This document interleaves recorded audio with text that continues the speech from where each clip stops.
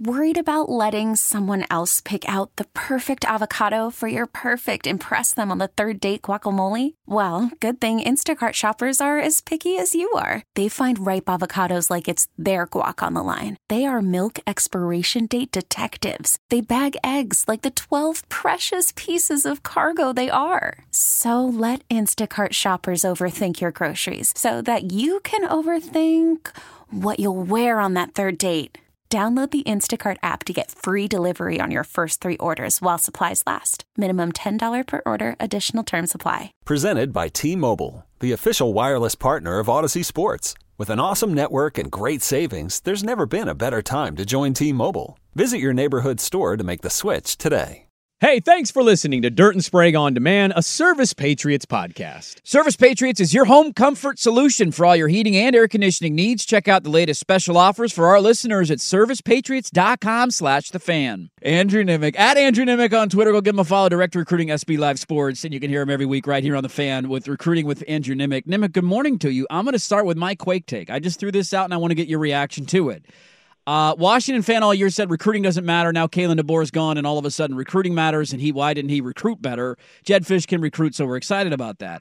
I think they dodged a bullet giving a coach $10 million potentially who can't sign a top 25 recruiting class. I know he's a brilliant X's and O's mind, but that talent was going to regress. Your thoughts on DeBoer, what's been going on at Washington, and the addition of Jedd Fisch?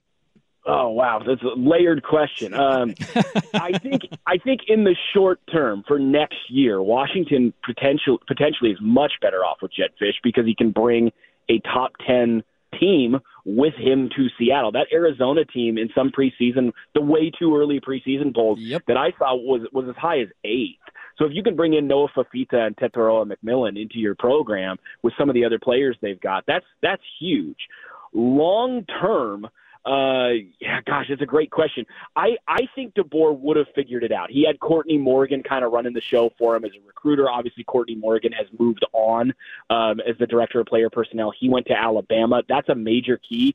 Courtney Morgan was previously at Michigan and helped build the current Michigan roster that you saw. He actually is the architect of both of those rosters that we saw in the national championship game to some extent. So I think the big issue with DeBoer in Seattle is he an elite recruiter? No, I don't think he is. I don't think he established himself as a big name yet in the college football world because he'd won at the kind of the lower levels.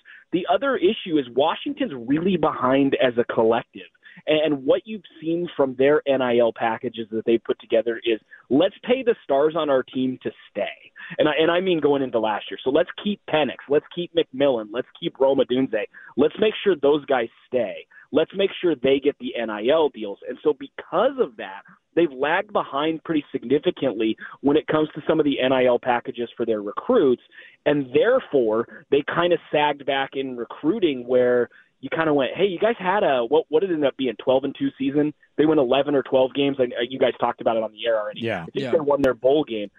You win that and you think, okay, well, next year then they're going to put together a great recruiting class. This year's recruiting class was outside the top 25. It was not a great recruiting class. So they've got to get some things figured out from an NIL collective standpoint. If I were Jedd Fisch and I were going up to Seattle, great, it's the Big Ten, not the Big 12. Great, you're coming off a national championship game loss. I want some assurances that I have some budget to work with, not only to pay my current roster, but also to pay my recruits. So I think if DeBoer would have been given more time and with that national championship appearance, more money, he would have been a good recruiter and he would have been the better guy. That being said, it's not much of a drop-off to Jedd Fisch. That's a great hire.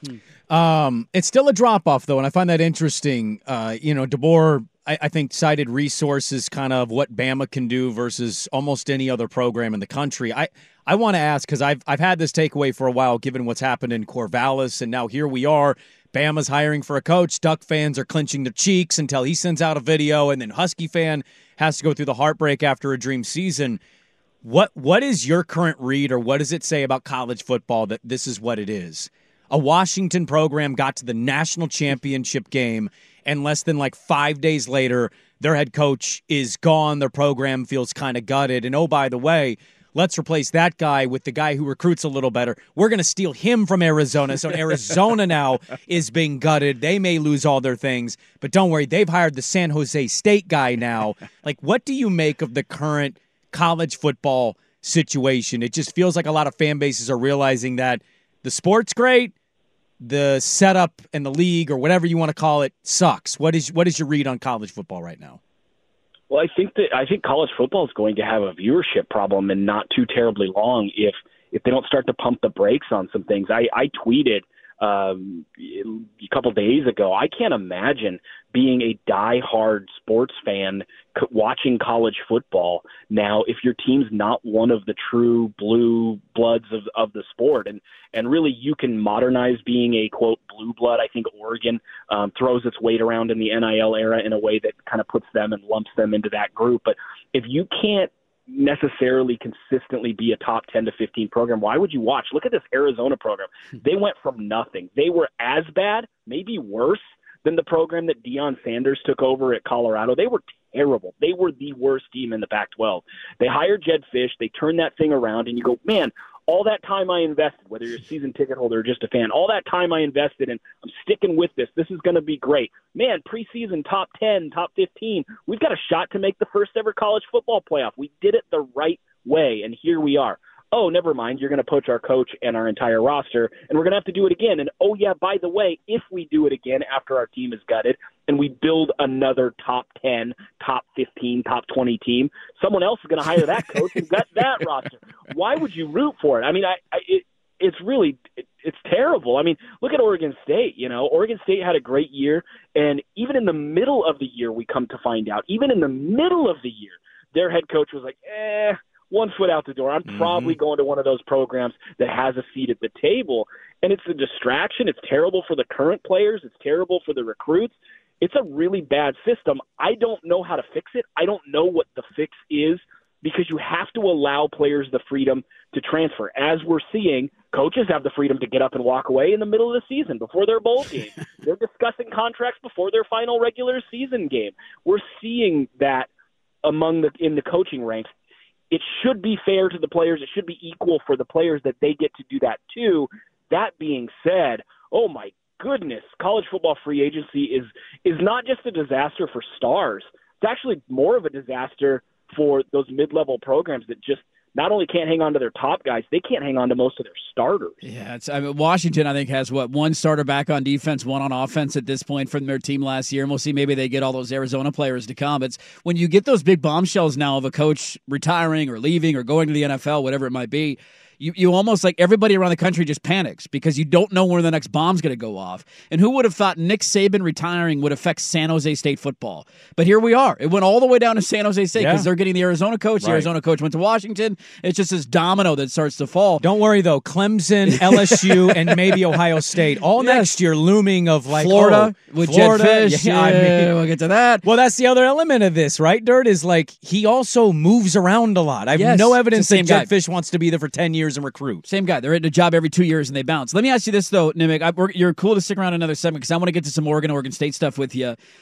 There's this notion that Alabama would just recruit itself. I don't follow SEC recruiting that closely, but from what I've read, it feels like there's nothing really special about their NIL collective. Like, it's just kind of on par with the other big boys. And actually, some players were giving Saban a discount because it's Nick effing Saban, and why wouldn't you want to go play there?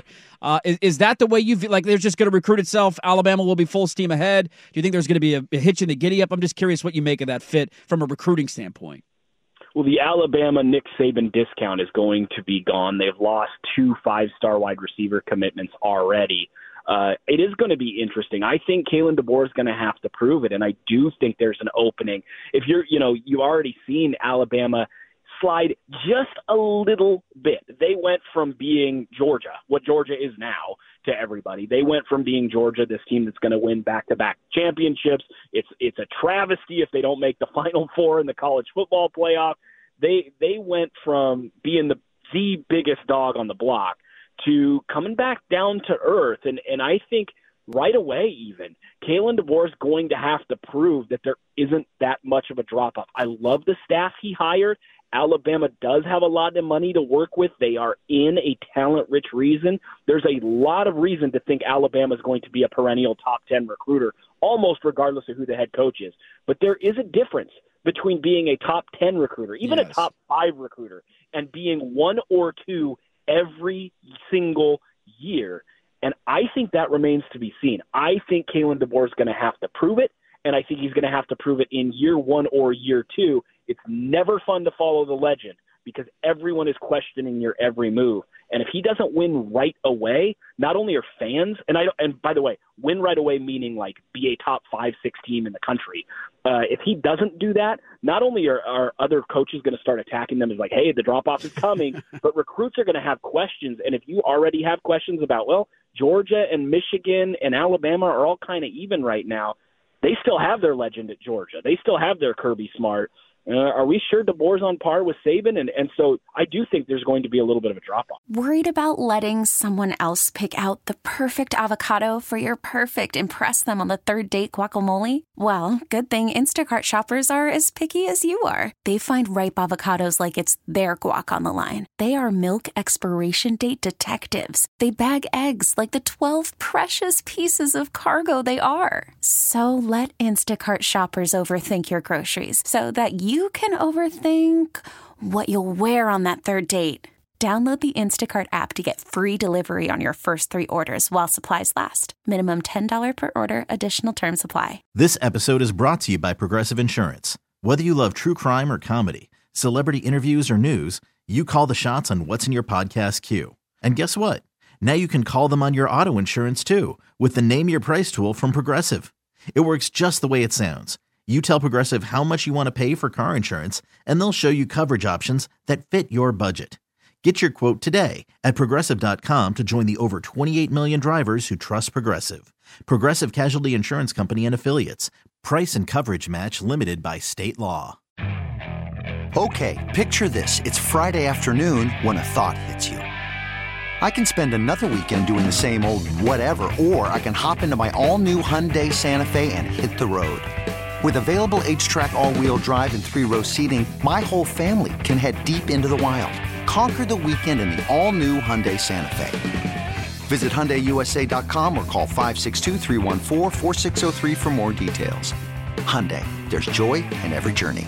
Interesting. All right. Thanks for hopping on for another segment. Let's start with the Darius Clemens news. I believe that's the name, from Michigan. A local kid entered the portal. I don't know if that was a playing time or a future uncertainty thing with what's Harbaugh going to do, and J.J. McCarthy is now going to the NFL. But just with that move and Oregon State picking up another nice commitment, what have you made of the way that Trent Bray, speaking of rosters being gutted, Oregon State's was, and he's had to try and rebuild it? What do you make of the job that he's done? Well, I think it's a good sign. Darius Clemens was a superstar recruit, an All-American level guy, 6'3", 210 pounds, good physical receiver coming out of Westview. And Oregon State is kind of in no man's land right now in college football. We talked in the first segment about if you don't have a seat at the table, it's really hard. It's really hard on the fans. It's really hard on the programs. It's really hard on the coaching staffs. And it's really hard to recruit. And so if the local kids still treat Oregon State like a very legitimate Power 5 type option, that's huge for them. And Darius Clemens is a good player. I know in 2 years at Michigan, a very loaded Michigan team, he only had 4 catches for 40 yards, but he came early. He went to Ann Arbor early and caught a touchdown pass in their spring game, I believe, as a true freshman. So he was like 18 years old. He looks like he could really easily end up being a pretty good player in Corvallis. That's a nice get. And again, it shows that in the pecking order, people still kind of see them and view them above the Mountain West. That's going to be crucial for them in recruiting going forward, especially with in-state kids. I'm curious, Nemec, because you always talk about like the branding or kind of like what coaches are saying behind the scenes in recruiting. What is the messaging coming out of Oregon State right now? Because, yes, they are kind of pseudo Mountain West, but also the sport's kind of stupid. And in 2 years, I have no idea what the landscape's going to be with the ACC. Does Big 12 expand? What's just kind of your read of what their messaging and branding is as a culture or program right now, given everything that's been thrown at them? Well, I know early on the message to recruits was we have a schedule set up to potentially win double-digit games and make the college football playoff next year. I know that was the message early. Now, guys have hit the transfer portal in droves since then. So to be honest with you, I'm not sure what the messaging is. I think there's playing time there. I think there's an opportunity to win there because they are a pseudo Mountain West team that has, at least to this point, still benefiting and is still benefiting from Pac-12 resources. And I think they're going to say, we're just going to keep this thing right on rolling. The defense is going to make plays, and we have some playmakers on offense, in part thanks to guys like Damian Martinez, and now a better, I think, receiving core with Darius Clemens coming in, and we're going to be able to hit the ground running. Goldbrinson's a veteran. I think they need to do some serious patchwork along the offensive line, but I do think that's the messaging. Yes, we dropped off in conference. We are not dropping off as a competitor. We're going to go into the Mountain West and be the kings of the Mountain West if that's where we end up when everything settles down. We're talking with Andrew Nemec. You can hear him every week right here on The Fan, recruiting with Andrew Nemec and the director of recruiting for SB Live Sports at Andrew Nemec on Twitter. The legend of Lanning continues to grow, and last week it got even bigger with the video that came out. Whether he was offered or not by Alabama, nobody knows, but he used it to his advantage and credit him for that, and it turned it into a recruiting pitch. I brought this up earlier, Nemec, the difference between where Oregon and Washington were heading, where Oregon is losing a Heisman finalist quarterback, Bucky Irving, 2,000-yard seasons, best wide receiver in the history of the program, best center in college football, almost all their entire starting defensive line, starting safeties, a great corner in Kyrie Jackson. It's a long list of guys to lose, and they're supposed to be better next year than they were this year. They add some more big names in the portal over the weekend. Overall, it feels like, and I said this multiple times during the season, this is the first time I watched Oregon, and I know they didn't beat Washington, but you watch them and you thought, I could see that team could compete for a national championship. I haven't said that about Oregon in probably 10 years, despite some good seasons. Just what do you make of the monster that he's building and what this offseason has been for Lanning? I never thought in my lifetime I would consider the Oregon Ducks to be very similar to an offseason for the Yankees or Dodgers. I never thought we'd equate the two, where it's like, hey, we need a quarterback, let's go get two. Like, when the Yankees sometimes in the offseason, Steinbrenner would go crazy, and it's like, man, they could use an outfielder. Oh, they got two all-star outfielders. That seems excessive. Oregon's like that right now. It's unbelievable what they're putting together, and the Lanning stuff is all genuine. I have a number of high school coaches who have told me stories about Lanning at camps. He takes notes when high school guys talk, and he's like, I'm from a different coaching tree than you are, so there's probably a nugget in something you've learned that I don't know yet that I can add to what I do. So he feverishly takes notes when everybody's talking. There are so many coaches who kind of big-time those camps. That's how detail-oriented he is. That's how much he loves the game, and it's very, very contagious within that program. And I do think a lot of people want to just chalk it up to, like, NIL. And listen, Oregon right now, in terms of budget, I think they're probably a top 3 program in the country in terms of their NIL and collective and what they kind of have in terms of muscle to throw around. That can only do for you so much. You have to have kids believe in the stability of your program, your coaching staff, the ability to get developed, to be developed into future NFL talent. Oregon can now point to transfers, Christian Gonzalez, Bo Nix, Bucky Irving, and say, hey, we develop transfers, but also if you come here and you compete, look at Troy Franklin. He's having success. Brandon Dorless, built, not bought. There's a lot there that's really positive. And I just think, again, Oregon's become sort of the New York Yankees of college football. At the very least, they're one of, if not the biggest spender and the biggest getter of talent west of the Mississippi. It's unbelievable. Who do you think is going to be favored to win the Big Ten next year, Ohio State or them? Oh, I think Oregon. I do. I think Ohio State still has some question at quarterback. I know they returned a ton of talent. There's no question. JT Tuimalau, great. Henderson, their running back, phenomenal player. Denzel Burke, potentially a first-round pick at corner. They're loaded, and I see that. But also, there were times this year when you watched them and go, if Marvin Harrison Jr. wasn't just an unbelievable freak and didn't have all sorts of gravitational pull from a secondary where now everyone else is single covered, they'd be in a little bit of trouble, and he's gone. I think he is a truly special, truly unique, and the word unique gets overused, but I think Marvin Harrison Jr. was a truly unique talent in college football in terms of how much attention you had to give him. And even then, Ohio State's offense at times looked anemic.